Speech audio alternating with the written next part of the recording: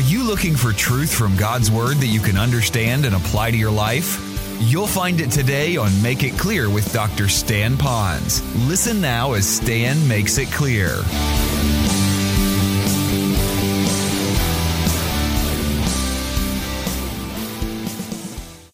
They saw it as God. They were listening to God speak when the Word of God was read. But it says, but for what it really is, the Word of God. So now you have the Word of man, the Word of God. You have the wisdom of man, the wisdom of the world, wisdom of God, which also performs its work in you who believe. Now take your pen and underline the word in you. That the Word of God, when you receive it, it is now in you, and it now can perform. So if it's not in you, it can't perform. But now it has that phrase, and now you'll put parentheses around this one. Put parentheses around the phrase, who believe. Who believe. All right. Now I'd like to take a moment or two and speak to those of you who are on the outside looking into this message. And it's a message about reading the Bible and the value of all of that, and it's important to do all of that. But I would like to tell you that unless you trust Christ as your Savior, unless you become a blood-bought, born-again believer in Christ, blood-bought, Jesus' blood on the cross, died and rose again, and you're a genuine believer in Christ alone for your salvation, all that I'm telling you is still good, but you won't understand it. Like one person said, you're like a blind man in a dark room looking for a black cat that isn't there. You went into the room, I get it, but you're not going to find what we're talking about, this wisdom, because it won't perform in you unless you believe. So the whole hallmark of this message, if you say, where do I begin with all this stuff you're giving me, Stan? All right, the first thing you got to do is you've got to trust in Christ as Savior. Christ has got to live inside of you. When you trust Christ as Savior, as your Savior, in other words, you say to your works, my good works don't get me into heaven. Jesus died and He rose again. I'm a sinner in need of a Savior. I'm trusting in Him and Him alone. Now, Jesus comes in you. The Spirit of God comes in you. You have the fullness of God within you. In other words, you have all in you. Watch this now. This is cool. You have the source of the Bible in you. You have the interpreter of the Bible within you. You have the communicator of the Bible as He spoke through the prophets and apostles and all of that, which would be the Spirit. You have all the Godhead within you. That doesn't make you God, but it gives you something that those who are outside of the faith in Jesus Christ don't have. That's why when you go off to a school, and the school is going to teach comparative religions by someone who really doesn't know Christ as Savior, man, can you only imagine the confusion you're going to get? It's like a Boy Scout trying to perform surgery. They might know a little bit of medicine and first aid, but they don't know how to do medicine. And that's why you need to trust Christ as your Savior. Now, that's the key. Now, what's number two? All right, let me give you another quote here. This one is so good, I have to give it to you. There's a guy by the name of Leroy Imes. It means probably nothing to most of you. Leroy Imes rose up through the ranks of a ministry called the Navigators. The Navigators were most famous for not just winning people to Christ, they were that, but they were also known for helping those new believers become a fully devoted follower of Christ. In other words, discipleship was the name of the game, okay? And to do that, in the heartbeat of the Navigators was Bible study, Bible memorization, Bible meditation. In other words, the whole Navigator says if you want to reach people, you've got to disciple people. In doing so, you've got to know the book. And now, the guy who was a part of that then became the leader of all of that. His name is Leroy Imes. And in a book, here's what he wrote. It is stellar. Listen to this. He says, the Word of God, therefore, must not be received as a stranger at the door, but as a friend whom we have been longing to see, as a teacher for whom we have greatest respect and from one who we are eager to learn, and as a wise counselor on whom we can lean for advice and direction in life. He called the Word of God a friend. He called the Word of God a teacher. He called the Word of God a wise counselor. This new year, perhaps the first step after trusting Christ is to clear your calendar, to prioritize getting into His book, the Bible. So number one, We must receive the Word into our life. Read it. Number 2, I must saturate my mind with Scripture. I must saturate my mind with Scripture. I must saturate. I like that word, saturate. My mind with Scripture.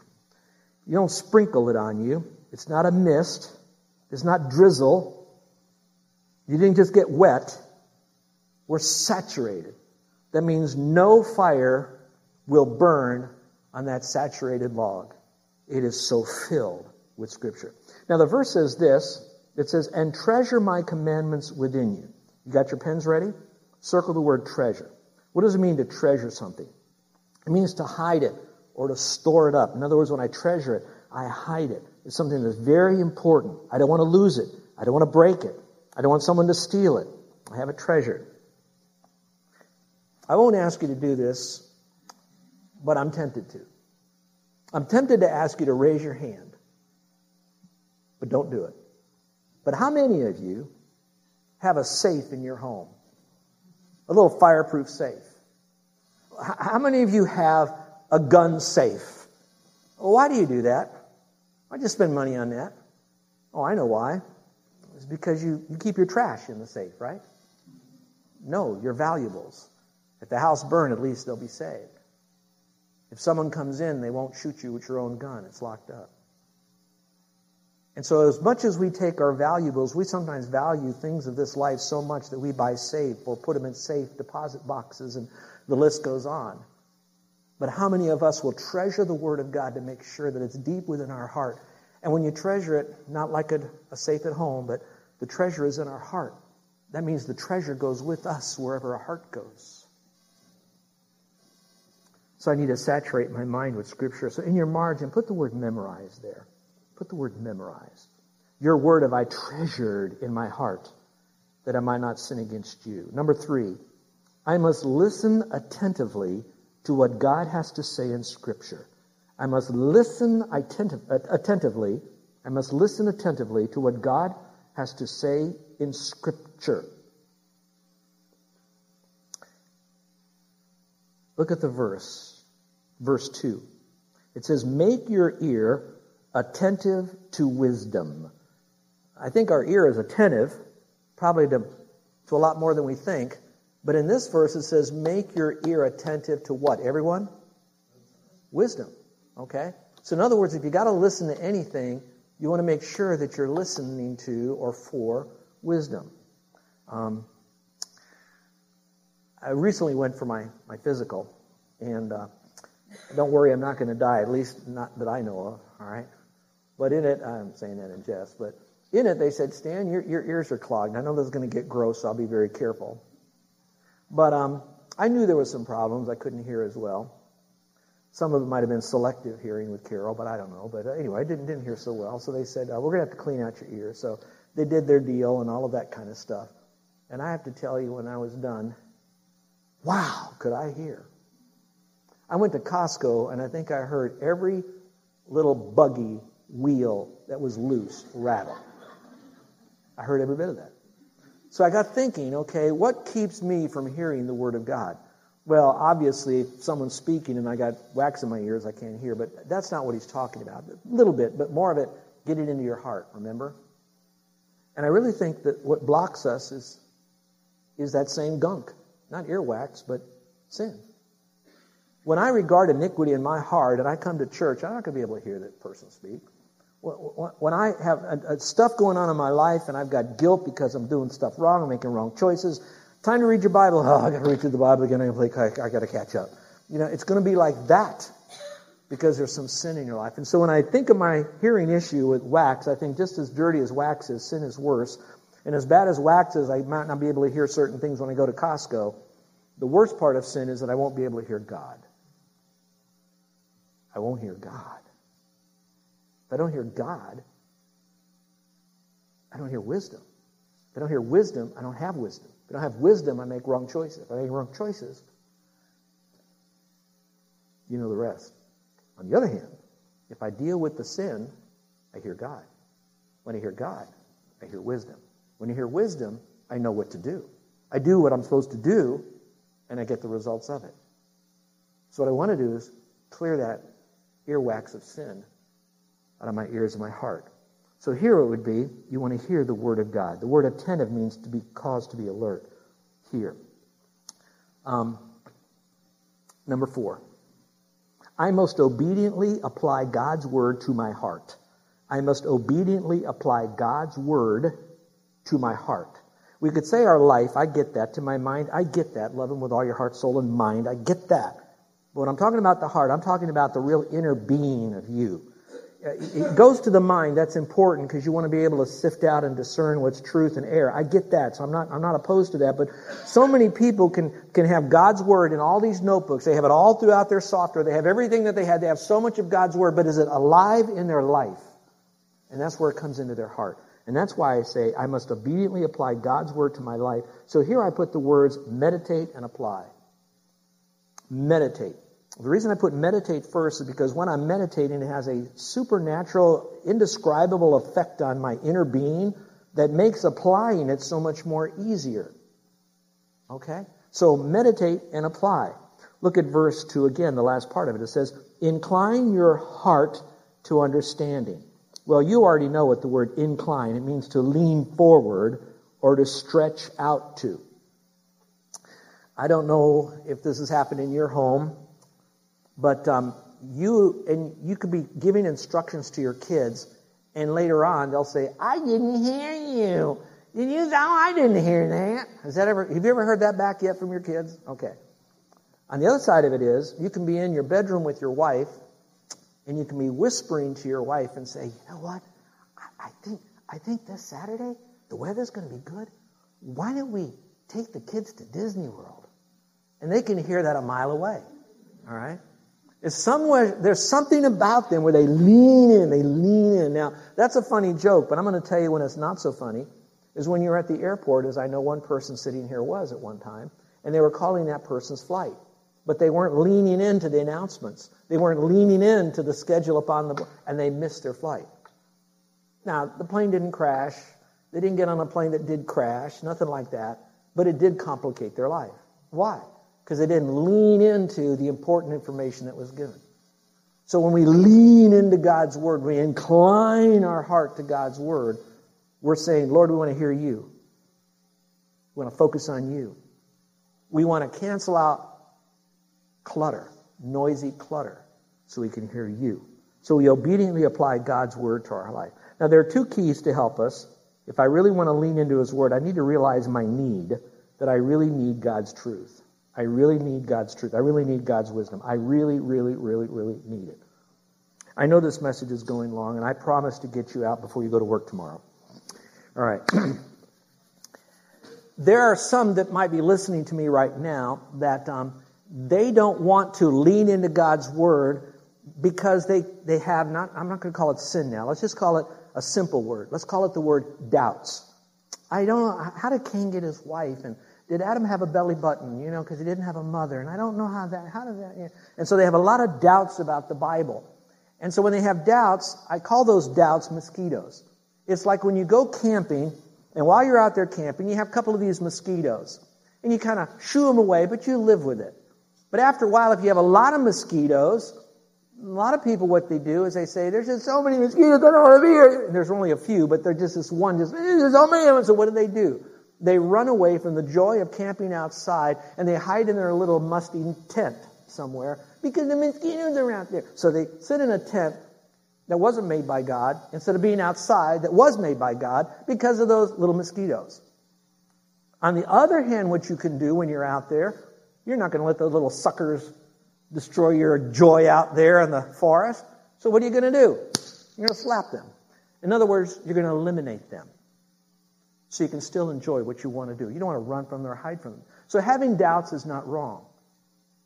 Having doubts and not trying to resolve those doubts and get answers to those questions, that's what's wrong.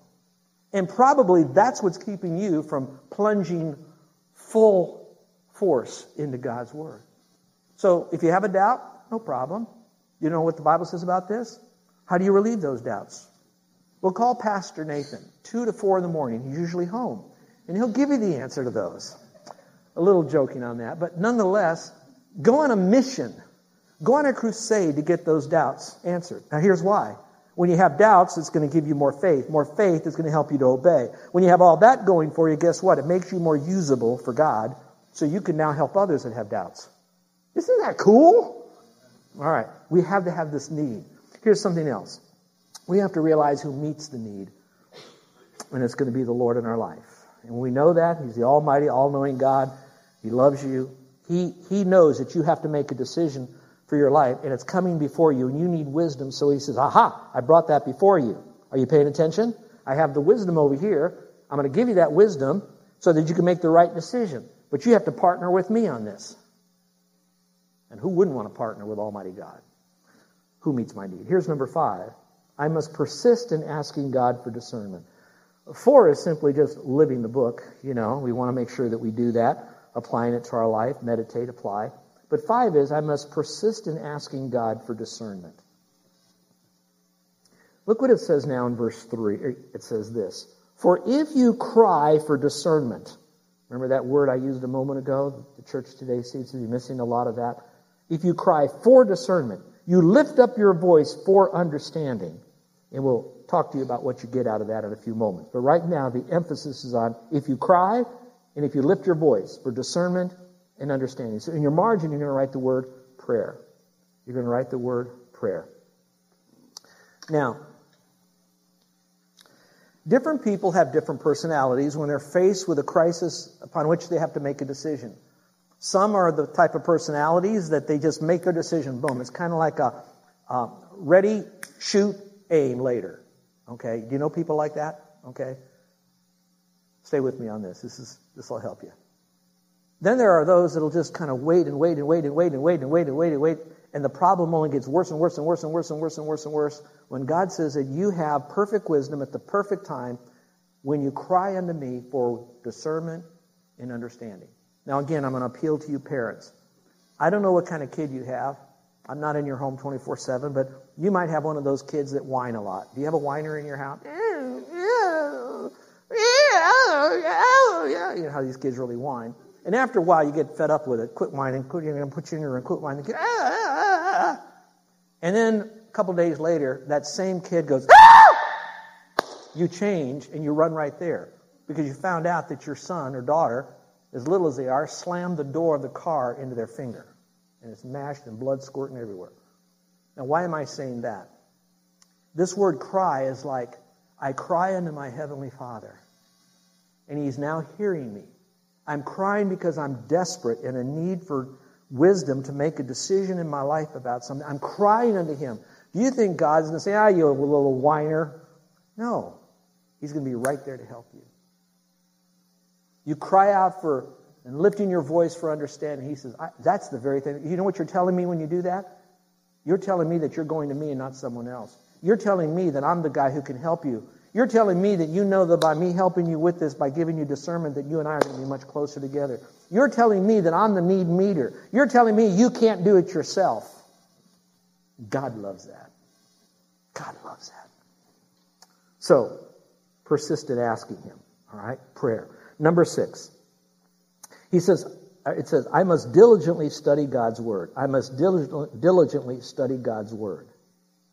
I must diligently study God's Word. So you know what the study God's Word. Here it says, if you seek her wisdom as silver and search for her as for hidden treasures, you're going to find something here in just a moment. But now watch carefully. If you have your Bibles open, you'll be able to draw this. You want to put a number 1 by the end of verse 3 that says, cry or your voice. That's the prayer. You're going to put a number 2 by if you seek her. So in other words, before you seek for the wisdom, cry to God. So your prayer comes before your asking. Prayer comes before your study. So when you open your Bible and you want wisdom, you're going to say, Lord, help, give me wisdom and understanding. So now He says He'll do it. Now watch this, watch this, watch this. In your prayer to Him, how can you really pray when you bring all this garbage in your life, you're keeping iniquity in your heart, and yet you want God to give you wisdom? You know that's not going to work. So part of that prayer is a prayer of confession, cleaning your life out, cleaning your ears out, getting ready now to receive from the Lord. So now you cry unto Him, and then He says, if you seek me now, you will find this. So this is a beautiful thing that you have in your life. If you do the prayer part first, and then He gives you the answer. Now, what's the difference between reading Scripture and studying the Bible? Usually when you study the Bible, you write things down, don't you? How precious that is. And I really love seeking her And I'll tell you, when you start studying the book and you start finding the truth, as soon as you find one, you get so excited. Carol and I are now on our honeymoon. Been married a week, and we go to North Carolina. And as we're in North Carolina, you want to be a good husband, so you'll do things you don't normally care to do. In fact, you do things your wife really cares to do. And she wanted to go to the ruby mines and go mining for little rubies that are up there. And go ahead and Google it. You're going to find that that part of North Carolina, western North Carolina, has precious rubies up there. So she says, let's go look for rubies. And you have rubies and garnets for the most part in that time, this is 1969. And they look very close. And so she said, go there. And in my mind, my heart, I said, I don't want to do this. And kind of whining, but yeah, okay, yeah, a lot of fun. Let's do it, So we get the bucket of mud, and we're by this slough here, and the water's running. You dump what you can in this little rack that has a screen, and you run the water through it, and it's got nothing but rocks and twigs after the mud kind of gets away. The water is 33 degrees, okay, just above freezing, and you're doing this hour after hour after hour, and bucket after bucket after bucket, and you got mud in your hands, your arms, your legs, your hair, you got it everywhere. It stinks, and I'd rather be studying my Bible. And here I am with my wife going through looking for this stuff. And I'm just, we're at the end of the day. Your neck is all sunburnt. Carol's having a blast, right, and all that. And so I said, honey, can this be our last bucket? She says, oh, honey, they're not closed yet. And I said, I know that. Just could this be our last bucket? She says, one more bucket. And I thought, okay, I can hang on to one bucket. So now I'm doing this bucket, and people are all afternoon, I found one. I didn't find nothing, And so I'm going through this, and you guessed it, about at the bottom part of that bucket that I'm putting in there, I'm now sluicing it, and there was something kind of red that popped up. Small. We didn't buy a jet plane with it or anything. Somehow it did not make it through the screen, but I found one.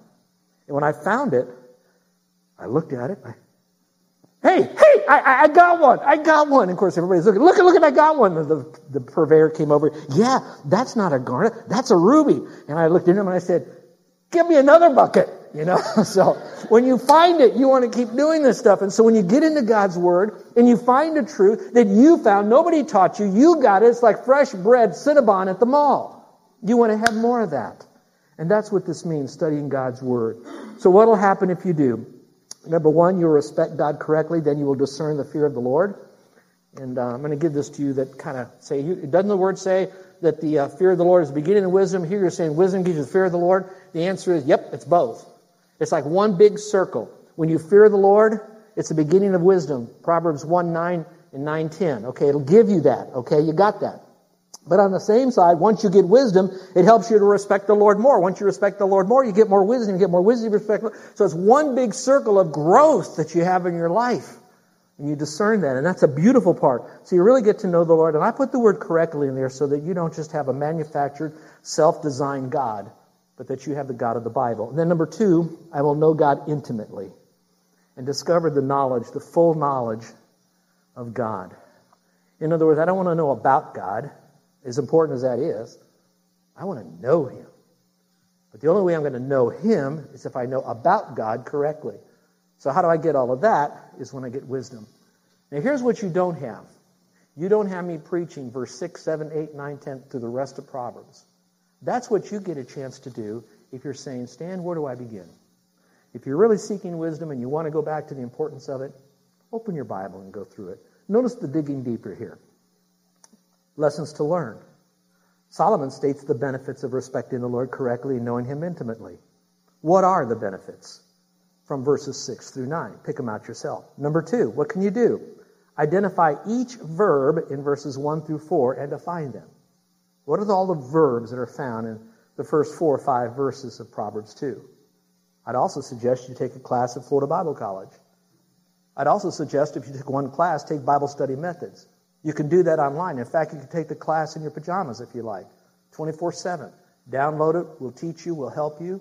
You can take it for credit or not. But go to Bible college. Take one class, Bible study methods. Get into a small group. The church here has half a dozen of them or that you could look at. Lessons to apply. Make a list of what you will do and when you'll do it as a result of today's message. You're listening to Make It Clear with the teaching of Dr. Stan Ponz, founder of Make It Clear Ministries. Make It Clear is dedicated to taking the Word of God with clarity into every person's world. It is the support of listeners like you who make the ministry of Make It Clear possible. You can provide your tax-deductible gift to Make It Clear online by going to makeitclear.org, or you can mail your gift to Make It Clear, P.O. Box 607901, Orlando, Florida 32860. Thank you for helping us make it clear.